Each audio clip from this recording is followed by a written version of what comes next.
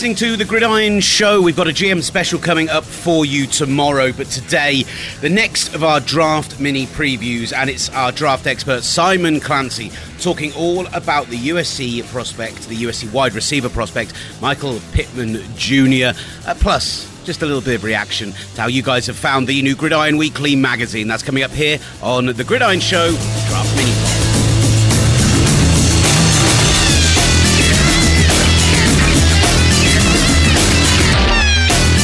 You're listening to The Gridiron Show. Will, Gavin, I'm really only here to say thank you so much to the really early positive reaction to The Gridiron Weekly. A lot of people out there giving it a go, watching the videos, reading some of the articles. So we really, really appreciate you taking the time out to check it out.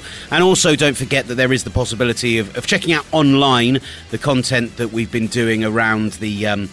checking out online the content that Matthew Sherry's been posting from previous seasons. The first 44 editions of the magazine, all available free to peruse online for you as well. So please do go and check all that out.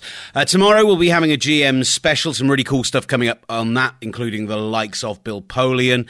We'll be talking about the prospect of the draft. We've hopefully got a special guest joining us, although our originally intended special guest has sadly come down with coronavirus, so is particularly feeling unwell. Don't worry, they're not, super ill, but they're also not feeling particularly great. So we're moving some things around, but we've still got a pretty cool show planned for you tomorrow. In the meantime, I'm going to hand you over to Simon Clancy for his breakdown of USC wide receiver Mike Pittman Jr. So I really want to talk to you about another one of my favourite prospects in this year's draft, and that is Michael Pittman Jr., wide receiver from USC, at 6'4", 223 pounds. He ran a 4.52 in the 40, very athletic for such a big guy. And what happens in the modern day NFL is that we are always looking for comparison players. Who is the next X? Who is the next Patrick Mahomes? Who is the next Mike Evans? Who is the next Ezekiel Elliott? It's natural that we do that, and the draft obviously offers that opportunity to do so.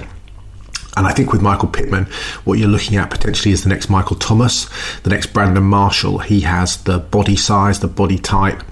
He is an excellent route runner. He has great hands. His ability to hold on to catches is pretty much unmatched in this class. His drop percentage is so low. He's less than 2% drops in 4 years at USC, which is a remarkable statistic. And what you're getting with Pittman, I think, is a battle-tested player. A guy who's played 4 years at SC at a very high level. He is big, he is physically imposing, he's a smooth athlete, he's quick.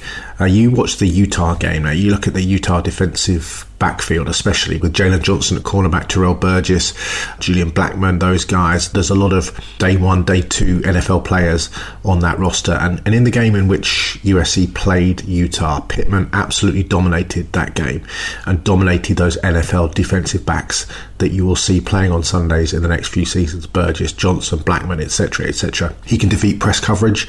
He's got excellent foot quickness. He's explosive off the line of scrimmage. Whilst not being a 4.3 or 4.4 guy, he's more than fast enough. He's big bodied. He will use that body to go up and get the ball, high point the ball, but also box out receivers on short comeback routes. And he can run any sort of route that you want from any position. He often plays the boundary. That's where he made most of his money, in inverted commas, for USC, but also he lined up in the slot and did work on those difficult underneath routes because he's big, he's physical, and it's very difficult for nickelbacks to be able to get control of him. What I think you see as well is that, he's one of those guys where you just throw the ball up and he will go up and get it. His body control, his hands, those contested catches both in the middle of the field and down the sidelines.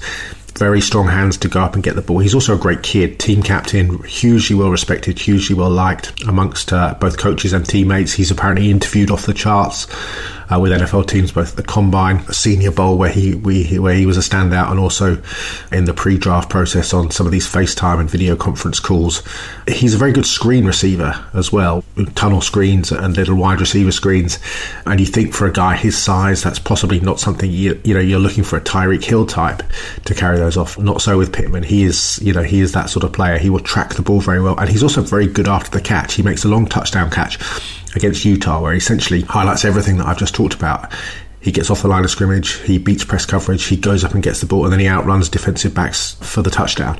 He is a very, very good player. I think he is one of the best receiving prospects in the draft. He was just outside my top 5, but I could quite easily have put him in, and he brings essentially everything that you would look for in a number 1/number 2 receiver at the next level. Size, play speed, competitiveness, hands, run after the catch ability.